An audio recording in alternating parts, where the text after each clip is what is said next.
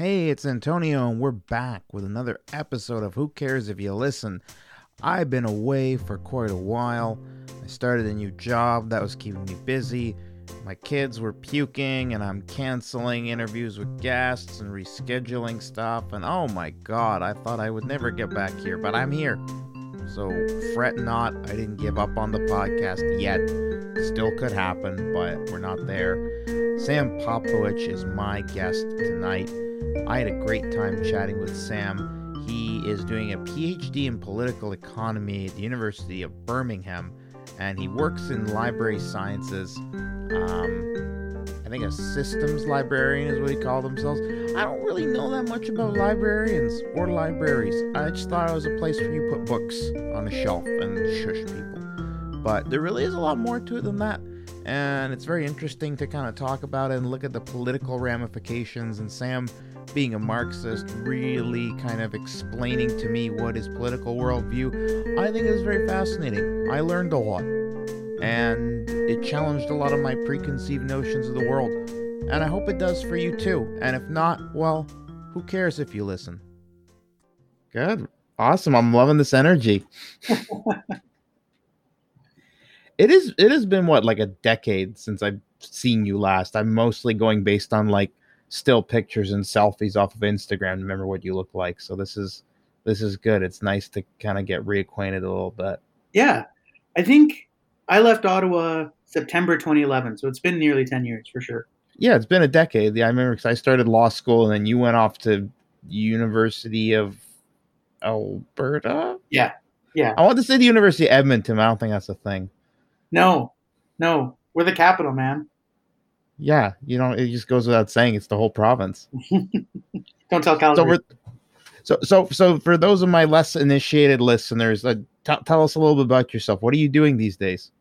I am an academic librarian at the University of Alberta.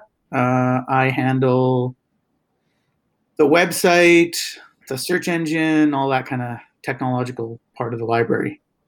How do you handle a search engine? I mean, I assume that like it's just a bunch of mainframes and like an AI and it just spits out results. No. Libraries are really old school. So it's we have a cataloging department that either gets records from somewhere or creates new records. Then we pull them into the search engine, we index them, we tweak the indexing, all that kind of thing. There's no AI involved yet. I'm sure it's coming. Because like I remember back in the day, shout out to Immaculata High School. You would just go and there's those little cards in that big pull-out drawer, and you would do that thing. And then I figured once you had computers, that just did away with the whole thing, right? So I'll tell you a dirty little secret, which is that our electronic records are really just the electronic version of those cards. Really? Literally, yeah. Now is that across the board, or is that just like a U of A thing? Like Jason Kenney cut your budget for AI? No, that's across the board. That's a fundamental technology. So back in the late 60s, early 70s, Library of Congress computerized the printing of those cards. And when it became totally unmanageable to deal with the physical cards, we just said, well, we have these computerized versions. Let's use those. So that's really what we do. Wow. Yeah. Yeah. Okay. Cool. I mean, so you're in charge of like putting the cards in the right computer slots so that they work properly. Or I don't want to sound like an idiot, but sometimes it comes naturally. So let's say most of it is designing the website. Okay. Because I have a lot of Ottawa friends that are listening to this, and a lot of lawyer friends in Ottawa.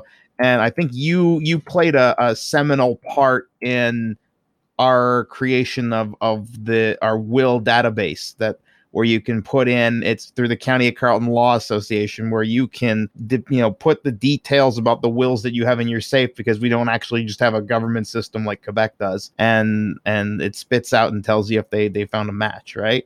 Yeah. So my friend Jennifer Walker is the head librarian at CCLA. Shout out to Jen. She's awesome. Yeah. And she got in touch with me to talk about building the will system. And so I talked to her, and I worked with one of her staff members to sort of do some requirement gathering. And then I built a basic web application that would do it.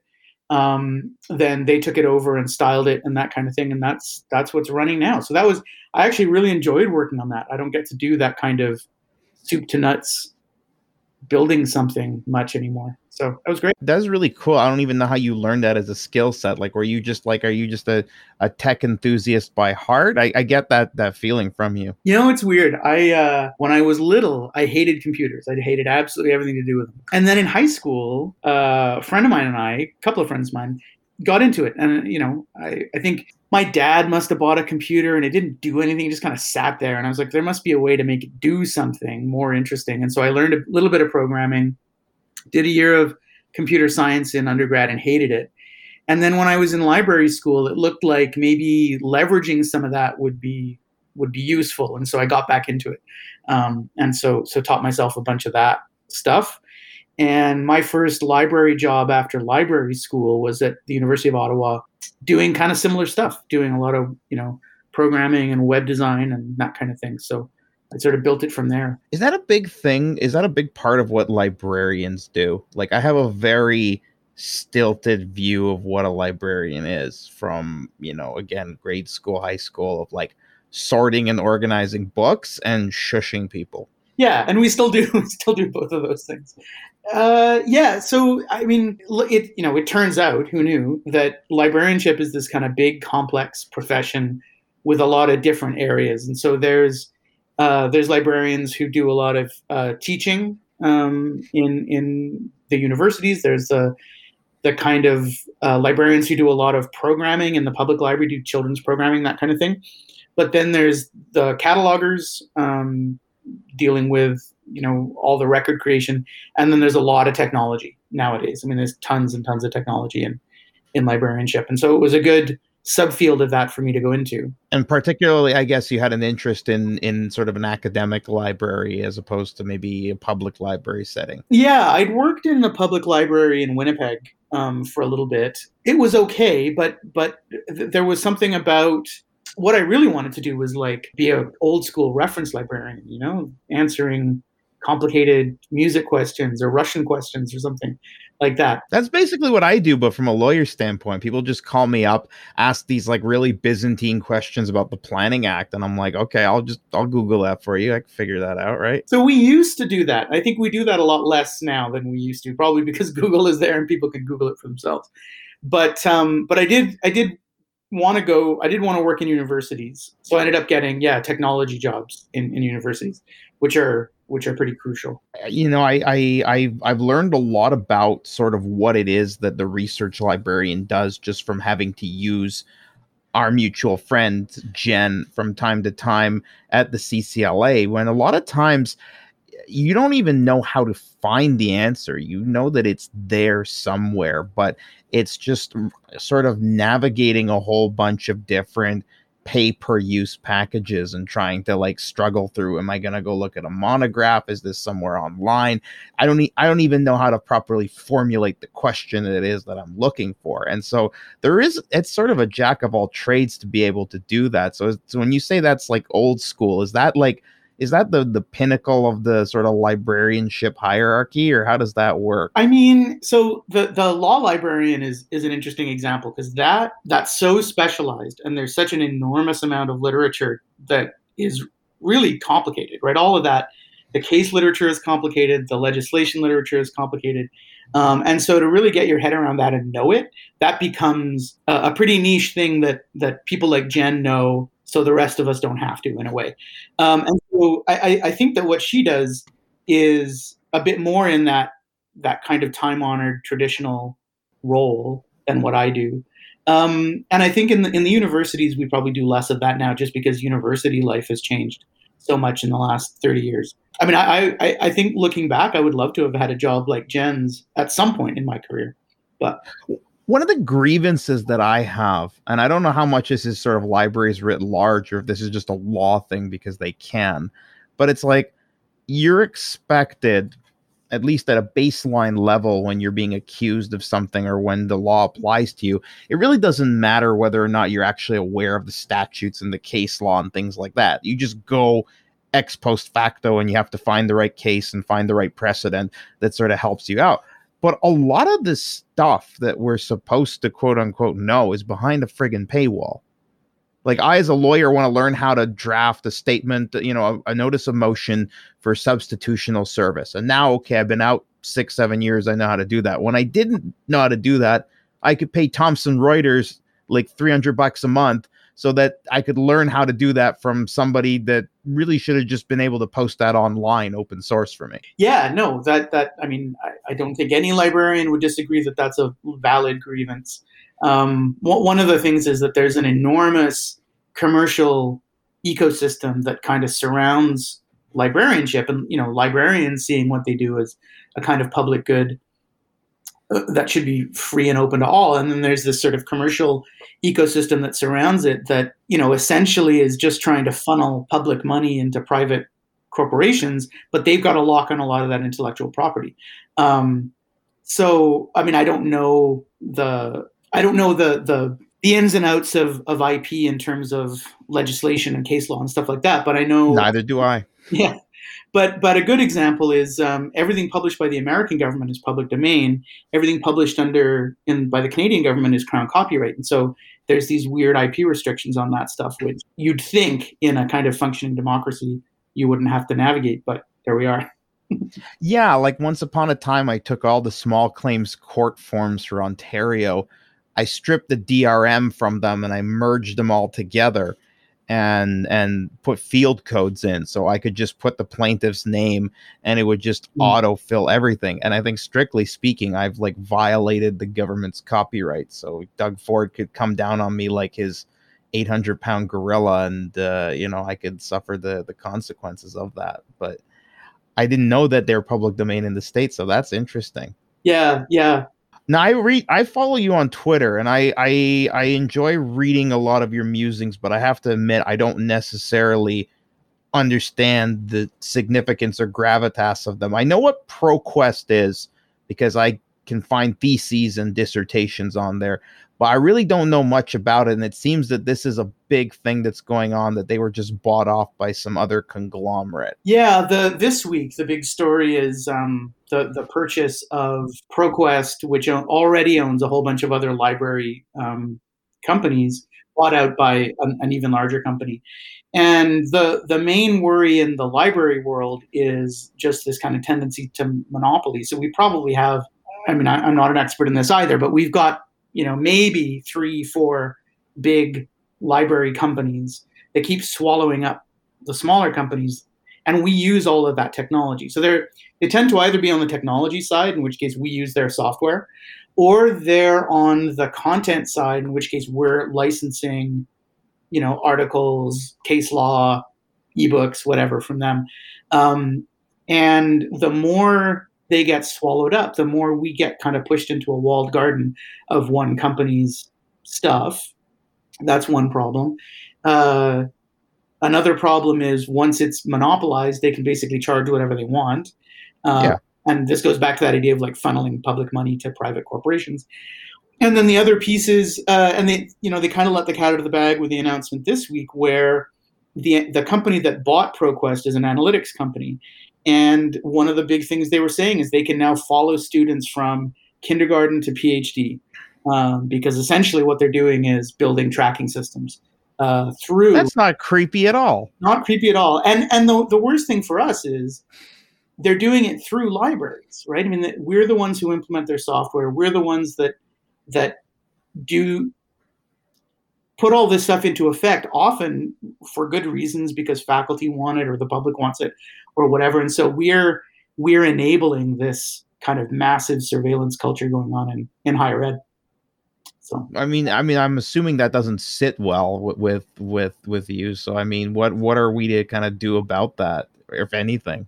Well, no, that's a really good question. So a blog post I wrote this week talks about, so one of the companies that was purchased is a library technology company that's used in probably every academic library in Canada and a lot of academic libraries in the US, which is based in Israel.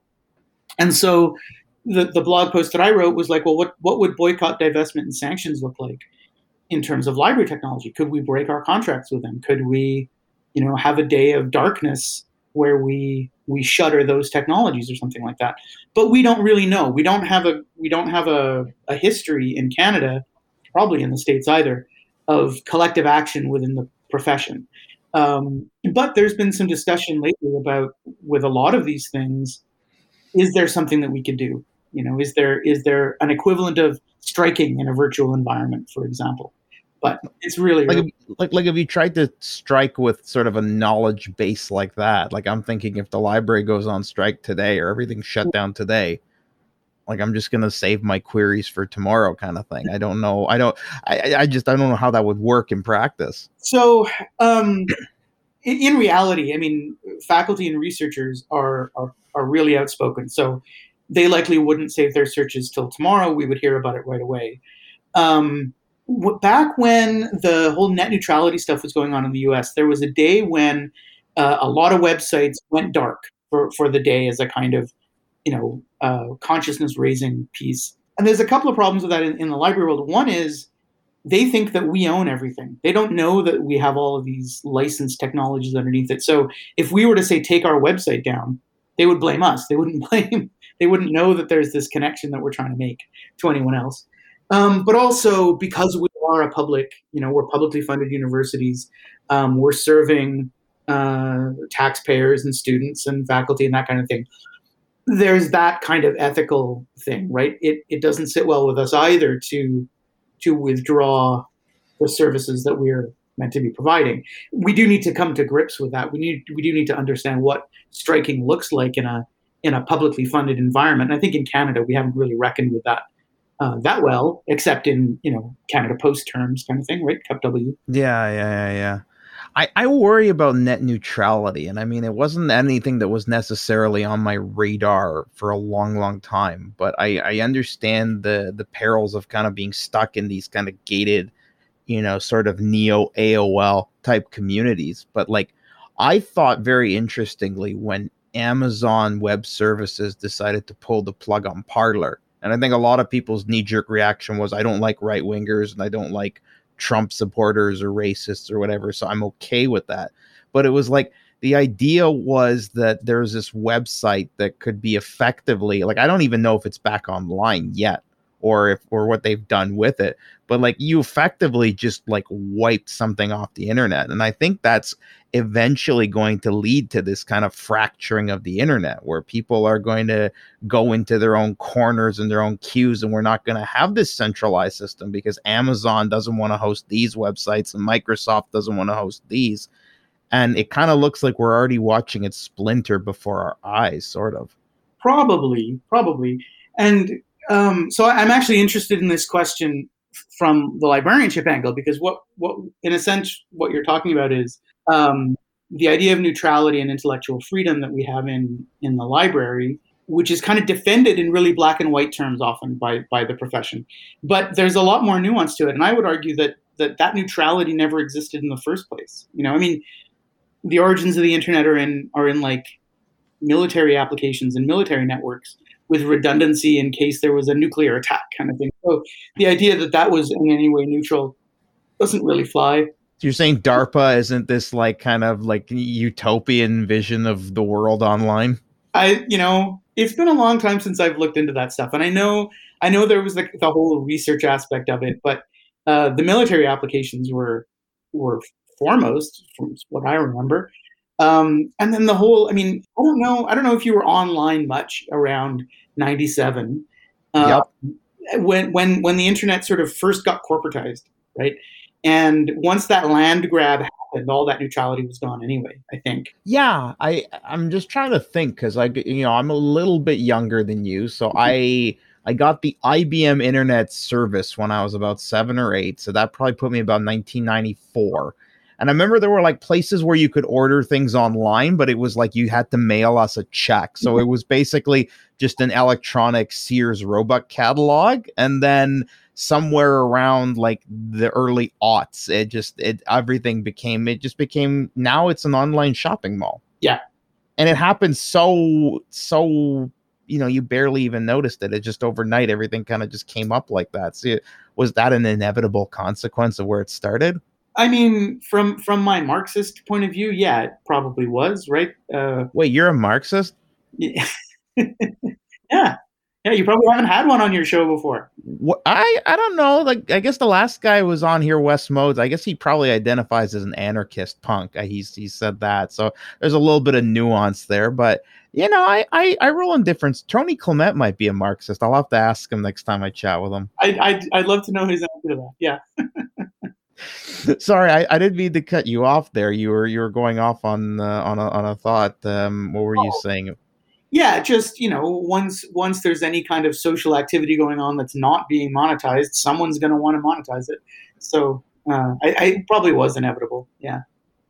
Now, so since we kind of unpacked that a little bit there, I mean, I have to ask because I've always been intrigued by Marxism. I just don't necessarily understand it, maybe not as well as I'd like to. And you were kind of helping me with this through baby steps in grad school many years ago. It's just I tried reading Das Kapital, and it just reads like, I don't know what it is, like between him and Hegel. It's just this kind of like 19th century Germanic, like this is not an easy, I don't want to say it's not well written. I'm sure it has very precise language, but it's not, like, it kind of feels like an impenetrable fog. Like, I feel like there's something there and people are reading it and they must be smart. But at the same time, I can't discount the fact that it's just like kind of Nostradamus. Like, it's so eloquent psychobabble that doesn't actually mean anything, but everyone's always kind of just nodding in line with it. Yeah. I mean, so Marx said there's no royal road to science, basically meaning, like, if you're going to understand it, you got to work through Das Kapital. How did you come into it? What was your like, was this just something you heard about growing up at home? Was it, an older boy at school kind of just showed you a book in the alleyway? Like, what are we talking about here? So I graduated from high school in 95. So 4 years after the collapse of the Soviet Union, when Marxism was irrelevant and on the dustbin of history and the whole bit. And I was working for a big, well-known American multinational corporation, which paid well and should have been a good job, and I hated it. Absolutely hated it. And in my undergrad, I was in the university bookstore and I found a copy of the Communist Manifesto. And my first thought was, how are they allowed to sell this? Surely this is, beyond the pale. But it was $5 and I grabbed it because it seemed radical, and I read it, and it started to explain to me why I hated the job I had. What was wrong with it? Why was I not engaged in it? Why was I not satisfied with the work? And then I worked through, so I would have been 18, 19 probably. And then I worked through a bit of Das Kapital, and I read some, other people's explanations of what Marx meant and that kind of thing. And I didn't really get it either. And so for a long time, I was what they call a vulgar Marxist, which is a Marxist who has the language, a Marxist who crudely gets some of the concepts, but doesn't really, it is really dogmatic, really kind of stuck in an oversimplified way of thinking about that stuff. I was kind of in that position for a long time. And then another guy, I wrote a blog post and he disagreed with it, and he threw out the classic Marxist, denigration, which is that I wasn't thinking dialectically enough. And I realized that I didn't. Oh, burn! Oh, serious burn! And I was like, well, what does that mean? Because I knew. What does that mean? Well, this is part of it, right? When in the 90s people were doing their half-hour, 1-hour lecture on Marx, they would talk about the dialectic, and they would say, well, it's a thesis, a antithesis, and a synthesis, and that would be it. And so Yeah, I came up with this once when we were playing softball. I said the object of the game is to catch the ball, and by catching the ball, you end the game. And so the game invariably ends itself. And my good friend Dan Priest said, that sounds like vulgar dock worker Marxism if I ever heard it. See, and I know Dan. I was in a reading group with Dan, yeah. So anyway, so I had this kind of vulgar view of the dialectic, and I was like, well, I better woodshed. So like Charlie Parker, not being able to play on his first time out, and so he goes back to the woodshed for 6 months and practices. And I started reading more Marx. I started reading more Marxists, and I think, I hope, I eventually came to terms with that more sophisticated Marxism that way. So that's a long answer. Can you ever really? I'm just looking at the book. I guess you suggested for me many years ago an introduction to the 3 volumes of Karl Marx's Capital by Michael Heinrich. Mm-hmm. And I got through it, and then life got in the way. I might get back to it at some point. I've got a lot of books I need to catch up on. But anyway, that's not your problem. That's a me problem. But it's one of those things where it's like it can mean, if you look at Marxism, it doesn't seem to be one sort of synthetic idea or philosophy. It's kind of like I'm Catholic, and I was going to Sunday mass before COVID started, and it's like there's the people that take every single word very, very literally and do the rosary 10 times a day, and then there's the guys that are kind of going for Christmas and Easter, and then there's the ones who are like, well, God's everywhere, so why do I have to go to a building? And yet they still kind of all identify with the C word. And I kind of feel like Marxism, there's Marxist Leninists, there's Maoists, there's people who say that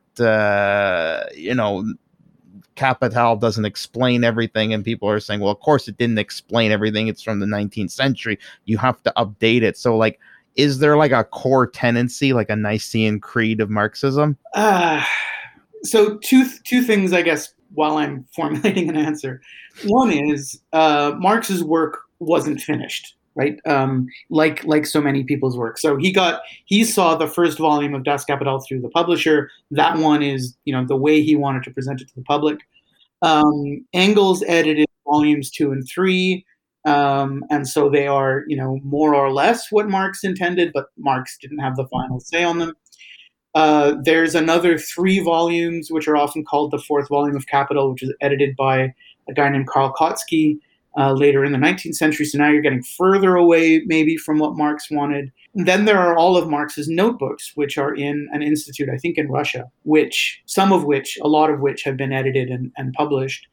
But it's an open work, right? We postmodernists are okay thinking about work as unfinished and kind of needing to be supplemented. So it's open in that sense. And the other thing is that Marxism itself understands that the way we think about the world and the way we understand things is historically dependent. So Marxism has a built-in way of saying that the Marxism of the 1870s is going to be different from the Marxism of 1917, is going to be different from the Marxism of 1968, the Marxism of 91, and the Marxism of 2021. But it will be different because capitalism changes. In terms of whether there's a Nicene Creed, probably not, right?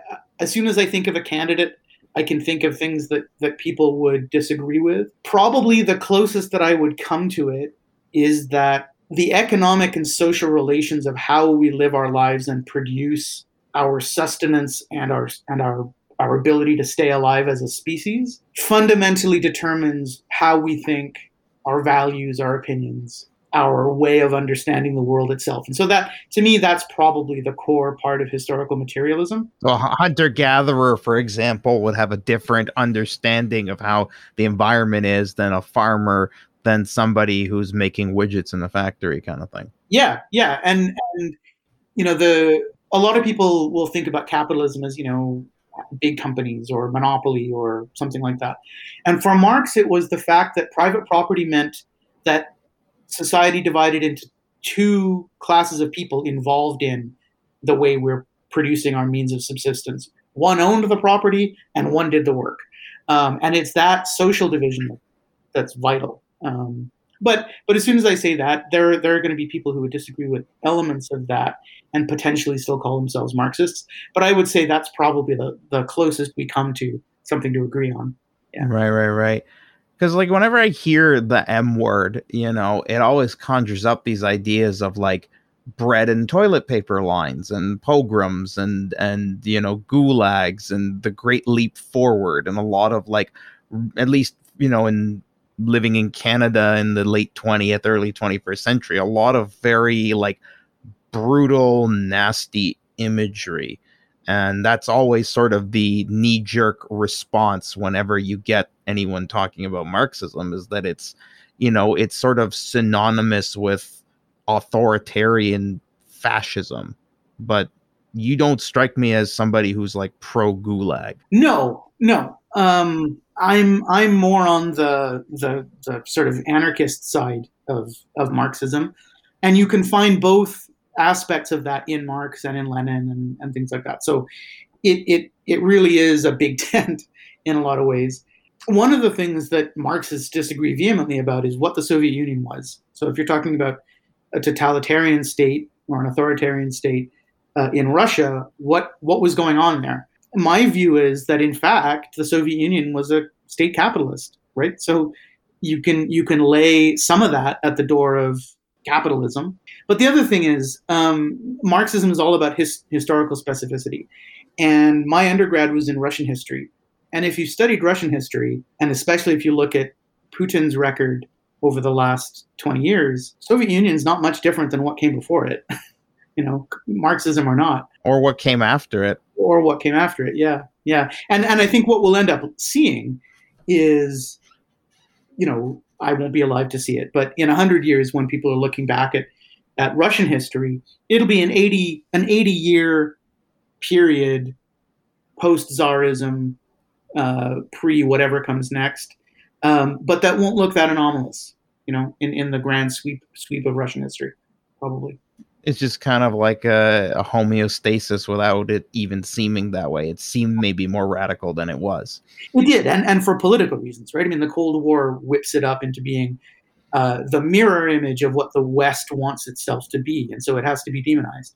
And Russia and China have been demonized throughout their history, communism or not, from the Western perspective. So there's all those bits and pieces, right? It's complex. Like China is one where, I have this image in my mind of what a communist or a Marxist society is. And it's like, there's people with luxury cars there. There's billionaires. People have skyscrapers. There's casinos. It's like, I don't know what that is, but it just seems like a lot of the opulence and wealth that I assumed would not exist in a society that even self-referentially, if not actually, refers to itself as communist or Marxist or Maoist or something like that. Yeah, I mean, I would agree with that. There's going to be people who don't, and maybe who would make the case that what's going on there is a legitimate continuation of socialist, if nothing else, principles. But my view is that, and I don't know as much about China as I know about Russia, but that there's an ideological requirement to sort of draw the connections with Mao, draw the connections with the Cultural Revolution of the Great Leap Forward or whatever, in order to make the current Chinese government legitimate, right? To grant legitimacy to it, in the same way that Putin does, right? I mean, Putin plays with notions of it's make America great again, right? Make America great again is meaningless except in terms of trying to gain some kind of legitimacy from history. Yeah, exactly. I have been, like, obviously in my spare time, I've been reading a lot. I've been really into David Graeber lately about, like, debt the first 5,000 years and bullshit jobs, and kind of evaluating a lot of the things that I just kind of realized were bullshit but kind of take for granted. But it kind of always leaves me with the question, if I don't like the way things are now, if I feel that there's some sort of sense of injustice, like, what do I do about it? I mean, when people talk about abolishing private property, I'm like, I don't want to lose my house. I don't want people to take my shit. So, I mean, I obviously have a vested interest to a certain point in keeping things the way they are. But then, every time you talk about trying to change the way things are, people just say, well, you just need to vote for my guy. And then when you vote for my guy, it's going to invariably change the system. But it seems like that hasn't worked in any sort of meaningful way in my lifetime or in the past. I don't know. How long have we voted for stuff in Canada? Like 200 years? Getting there. Yeah. I don't know if there's a question in there or not, or if that was just sort of a soapbox. It's hard, right? It's hard. If you're a Marxist, in theory, the idea is that you think our social situation should be fundamentally different than it is. And so one of the core components for me anyway is that revolution is necessary in two senses. Revolution is necessary for us to work towards, but it is also that we aren't going to reform our way out of our current social problems. Whether we like it or not, there will be some kind of breakdown and upheaval of everything to transform it. It will just by its nature get to that stage. And so the question becomes, what do we do in the meantime? So if it goes to it by its nature, does that mean that there's no maybe need for a call to arms per se, that like the system's just going to kind of rot from necrosis by itself?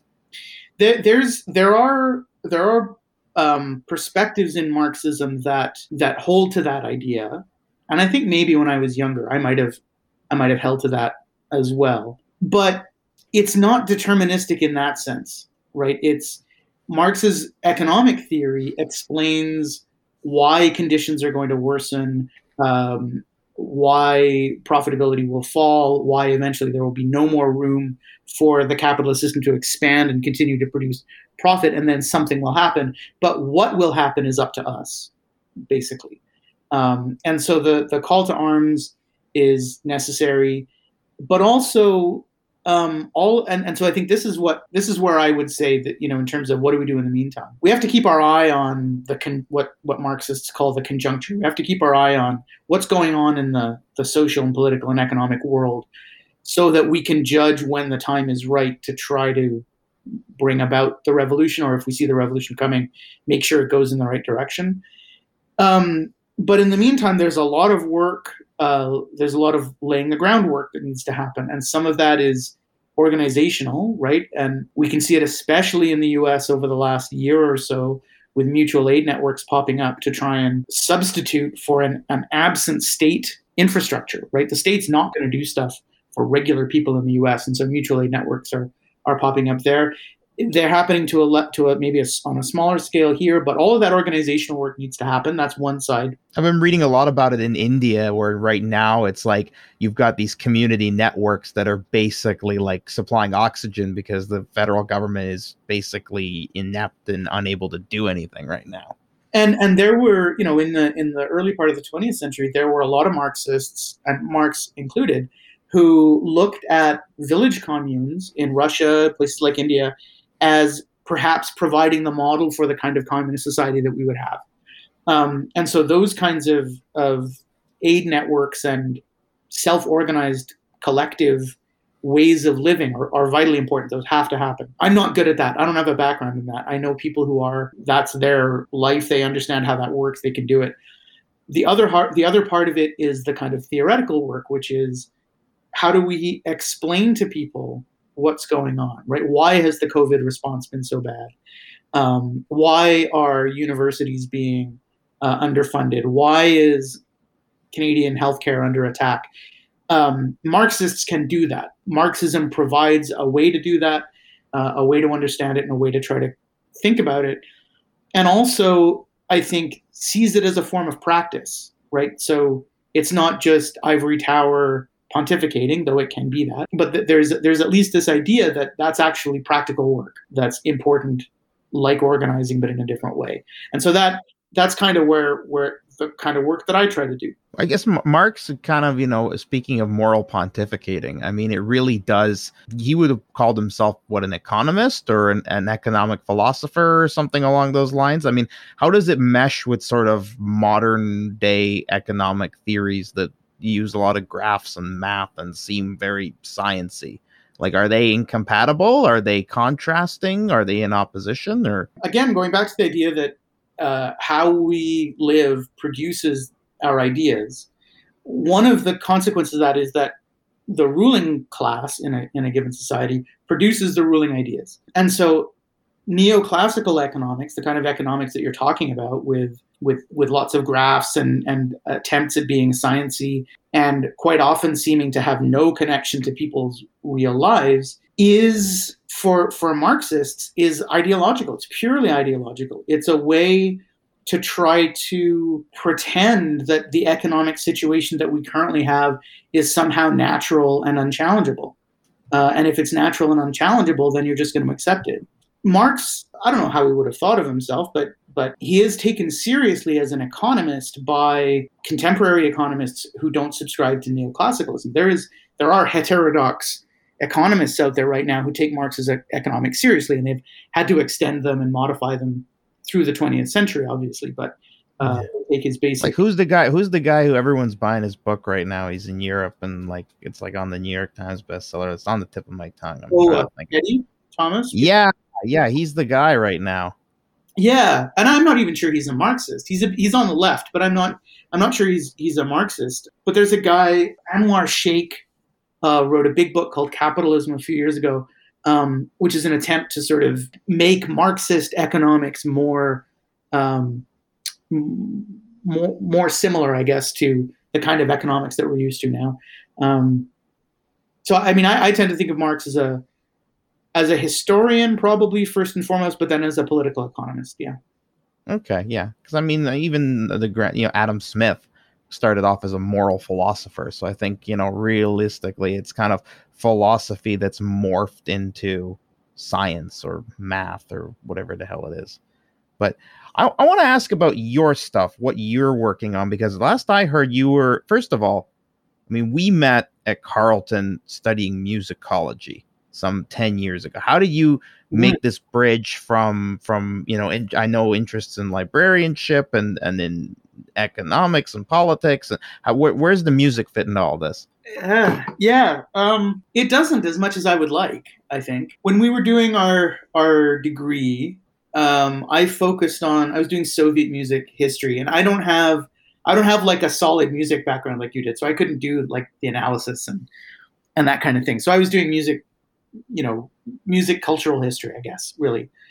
And a bit of political theory, cultural theory in there. And I think it's the political and cultural theory that I really like. So for a couple of years after that, I tried to get an article published, and it got torn to pieces, and that was a really terrible experience. And I went and presented at a conference on Russian music, and that was okay, but it didn't really seem like my bag. And so I left it aside. I didn't really do anything with it. So I don't want to pick on a scab, but what happened with the article? Why was it torn to shreds? Do you know the concept of reviewer 2 in scholarly publishing? I mean, I know like you've got a primary and a secondary reader on like a thesis, and like the first one is like someone in your inner circle, and then the second one is someone who's not in your circle. So when you submit an article for peer review to a journal, two or three usually anonymous reviewers will read it and provide comments.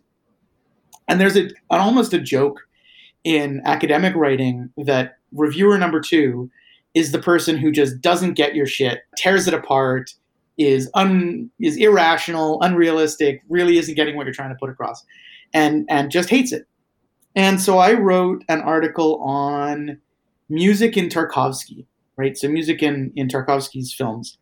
And I submitted it to a film music journal, I can't remember which one, and they must have gotten a Russian musicologist or something to review it. And the comments that came back were like, how dare you suggest that Tarkovsky, I don't even know what I wrote. How dare you suggest that Tarkovsky had these considerations and wasn't just making ethereal, beautiful art with no reference to the real world? Like, how dare you drag this wonderful Soviet artist down off his pedestal? And you got Greta Thunberg, man. So I sent it to my advisor, our friend Jim DeVille, who I'm hanging out with on Monday, and I'm going to make sure he listens to this podcast. So I sent him the review, and I was like, is this normal? This is my first time trying to get something published. And he said he hadn't seen an evisceration like that in peer review. So I just pulled the article. I didn't even do it. And I just kind of gave up at that point. That's really shitty. Like one cantankerous musicologist, derailed what could have been like, who knows where you could have run with that. Sure. I also, at the conference that I went to, I really felt out of my depth as well. I think that particular area of scholarship, I'm interested in music, and I'm really glad I did the degree, but I think scholarship in that area is probably not what I'm really cut out for. And then a number Just of because it's too like specified or like deals with music theory, or what do you think it was? I don't even know. I'm not even sure. It might have just been me, really, right? I don't think it's anything to do with the field. I suspect I just wasn't ready, No. to be perfectly honest. Because a number of years later, I started writing a blog about librarianship and kind of putting in political stuff there, and eventually got into writing academic articles around library history and politics and technology and that kind of thing. And that's really taken off. Like I really enjoy that and get a lot out of it, and I think it's worthwhile work. And so doing the MA at Carleton gave me some of the tools that I needed to do that. But I think now I've more found the area that I'm interested in digging into empirically. So I think that's all to the good. Yeah, for sure. So you're working on a PhD now, right? That's in the pipe works. Where, when, how? What are you working on? So I'm at the University of Birmingham in the UK, doing a distance PhD part time. So I'll be done sometime mid-decade. And my broad area is political theory. So there are particular 21st century variations of Marxism that I'm interested in, and I want to play them off against other non-Marxist political theory. And so that's kind of the theoretical framework. But over the last few years, there have been a lot of really heated debates and controversies in librarianship around intellectual freedom. And so I'm digging into that as kind of the object of study. So some of these controversies that have happened in Canadian libraries over the last 2 to 5 years are the case studies, and I'm kind of applying political theory to those. So I lurk very gingerly on your blog. I have been there before, but again, whenever there's a Marxist analysis, I've always been, I don't want to say I'm intimidated by you, Sam. Obviously, I had you on the podcast. I think you're a very, very smart guy, and I don't necessarily understand everything you say. So I go like very light-footed, but you did have a case, like a law case, and I kind of know that stuff. And it was about the Ottawa Public Library not renting its playroom to like a neo-Nazi film festival or something like that. And do you know what I'm talking about? Yeah. And that was really fascinating. So there's this idea built into library policies that library spaces should be bookable by the public. And there should be no restrictions on that. If the public wants to use the space, they should be allowed to use the space, and that's considered kind of a core value of Canadian and American libraries. Sounds good to me. Yep. And some places have done things where if you're a commercial entity, you can't book the room. So if you're a marketing company and you want to do focus groups, you can't use the library space for that. But if you're a community group, go ahead. And one of the major debates in intellectual freedom is whether the library should be allowed to prevent room bookings to hate groups or neo-Nazi groups or whatever. Now, I've been saying room booking because that's how it started out. Library rooms were free. They could be booked. What's happened over the last, I don't know when it started, is that libraries have started renting them. They're rental space. Charging a fee. And so they're now, this is an exchange relationship. This isn't a public service. So the Ottawa case was, I think, two people wanted to screen a white supremacist movie and rented the room from Ottawa Public. And Ottawa Public, when they watched the film themselves and they decided this was not something that they wanted to be involved in, canceled the rental. And they were sued. And what the Superior Court or whoever it was found was that because it was a rental, it's not covered by the Ontario Public Library Act. It's not considered a statutory responsibility of the library to provide that space. If it had been booked, it would have been statutorily, the library would have had no way to cancel that booking. But yeah, so it's not, so it would have been a charter challenge because it's basically a government agent, but it's not a government agent. It's just any old property manager that just happens to rent books. In the case of room rentals, yes. They are a government agency or whatever in terms of the services that they provide that are covered under the Public Library Act. but a room rental is not covered under that act. So they're considered, just another person renting a room. And so that should have been a bigger deal in Canada, because in the other room rental cases, the library has basically said we are not allowed to deny room rentals because of the Charter of Rights, because this is a statutory requirement. But this Ottawa case basically says that that's not true. And so at some point, I'm hoping that the Canadian library world will actually deal with that question, and we'll get some kind of legal advice to say what the truth is. Because I guess the other ones that come to mind, like I think in Toronto, there was a question about like a trans woman having a storybook reading hour for kids. And there were people that were protesting and wanted to have sort of all sides equal. They wanted to have somebody that was against sort of trans that was also going to speak.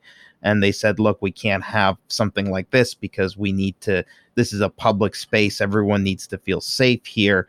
And I don't know, like, in your opinion, what should that look like? I mean, the Ottawa case, I don't know. I guess public opinion is probably that we don't want people to voice white supremacy in a public space, but should we let them? This is a huge, complicated issue. I'll give you like 2 minutes. Don't worry. Yeah.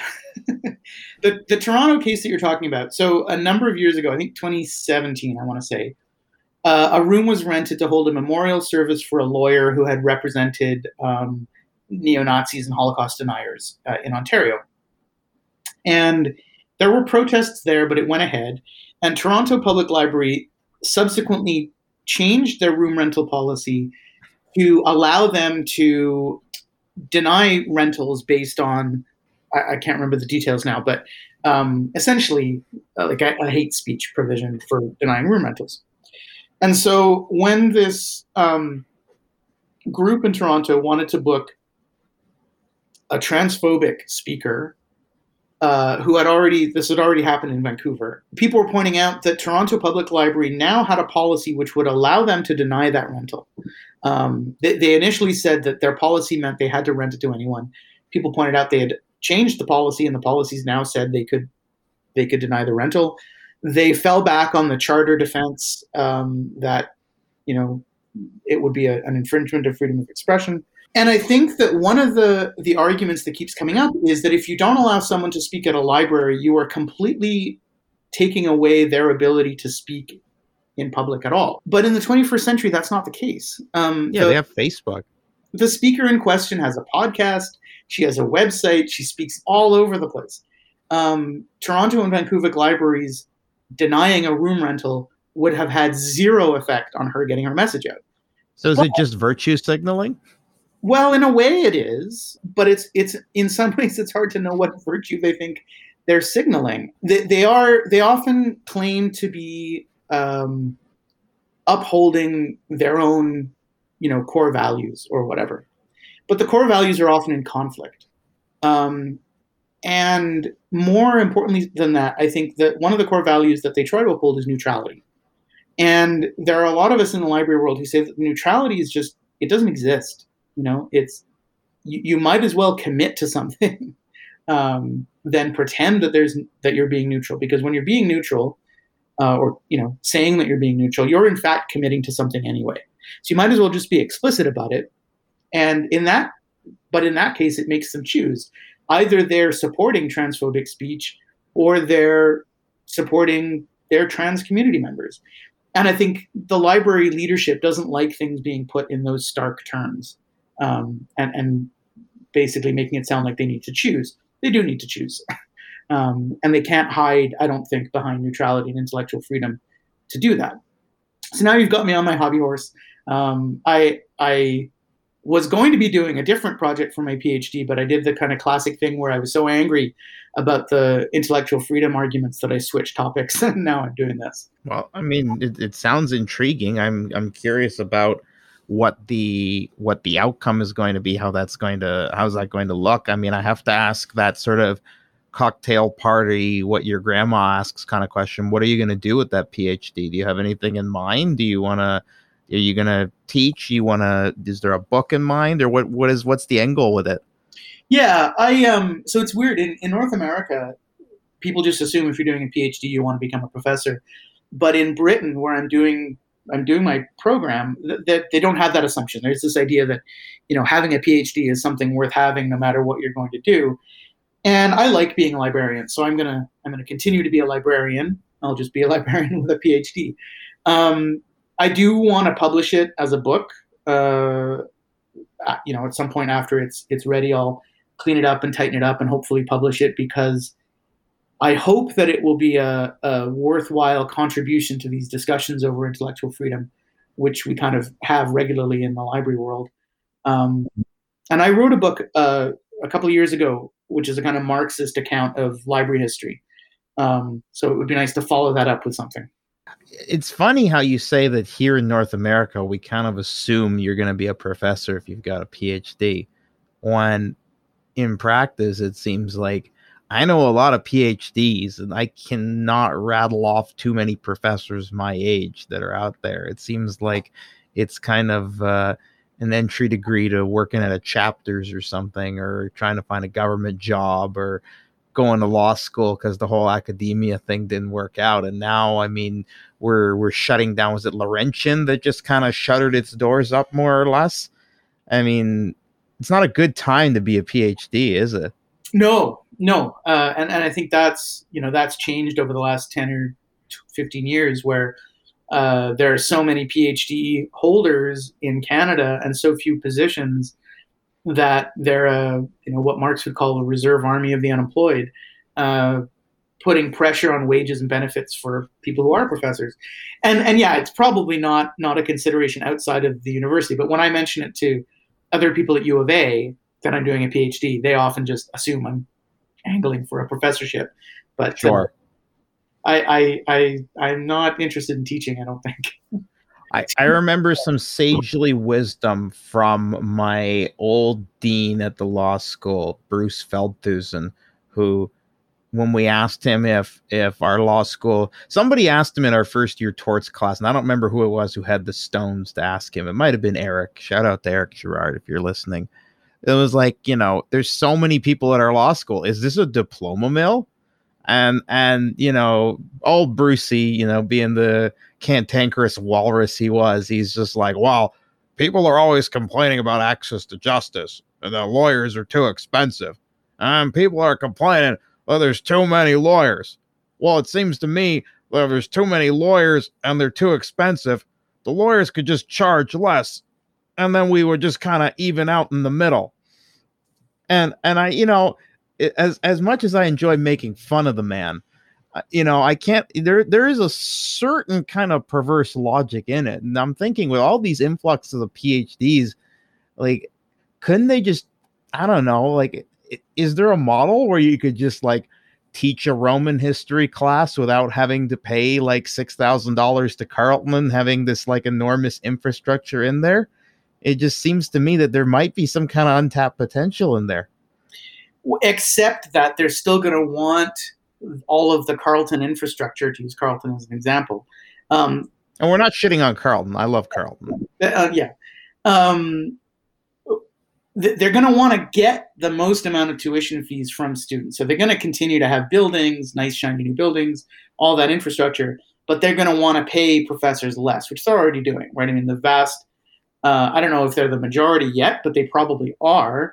The majority of lecturers in Canadian universities now, I'm sure, are not tenured or tenure track. They're sessional lecturers with like zero benefits, working contract to contract. So not even. You record the lecture once, they keep the intellectual property, and you can die, and they can still use the lecture again and again and again and again on demand. Yeah. So, and there was a push, I don't know, 5 or 6 years ago, towards MOOCs, right? MOOCs were going to be the big thing that was going to completely disrupt higher ed. That didn't happen. What's a MOOC? Oh, massive online. I can't even remember what it stands for. Massive. I just know it from The Sopranos. Like, it's like a slur for like some kind of a paisan. Yeah. No, these were online courses, online programs, right? Run by Coursera. But like some of the big universities in the States were running them. And this was going to democratize education, was one way to put it. Totally proletarianized education was another way to put it. And so we're going through that right now in the universities. Is it working? Like, are we going to have like a prefigurative society? Like, have we kind of come to this point where like I can just find a PhD in science and be like, yo, what it is, teach me about electric cars or something? So I guess the difference is that, correct me if I'm wrong, but there's a certain proportion of lawyers who are self-employed, right? Aren't you? I was for 7 years. I stopped as of last month. Okay, there you go. You don't find too many self-employed professors. Why is that? Why is it that people need a lawyer? And oftentimes I think they really just need a social worker or a hug. But why is it that they think they need a lawyer, but no one like thinks they need an anthropologist? Or a librarian. Or a librarian. Honestly, like half of their legal questions they ask me is just me fucking researching it. And when I don't know the answer, I go and I bother poor Jen down at the courthouse library and she finds the answer. And then, I'm the one billing the person for doing the stuff that she got for me for free because I'm reading it after the fact. Yeah, I don't know. I mean, I suppose probably the liberal professions, the old-fashioned liberal professions like doctor and lawyer weren't, you didn't need to bring a bunch of them together, right? If you've got a university full of doctors, they're not providing the same services a GP is to his or her patients. If you had a university full of lawyers, it's not like, it's not like you have law program. I don't even know what I'm trying to say. It's just different, I guess. I don't know. I feel like there's a nut to crack there, Sam. I'm not sure what it is. I think we might be on the verge, but I have to say, like, I met a few independent scholars when I was doing the conference junket, and they always seem to be like, I mean, they are kind of like sole practitioner lawyers in that, like, they're a little bit gamey. You're kind of looking at them, like they look like someone's rattled their cage. They've got a lot of out there ideas that, like there's the folklorists, I think, are the ones that are my favorite. That it's like they're the anthropologists who want to give like, write peer reviewed papers about like their nana's jam recipes and stuff like that. Okay, but I will say, in Russian music, for example, there's a really big name, Laurel Fay, who is an independent scholar.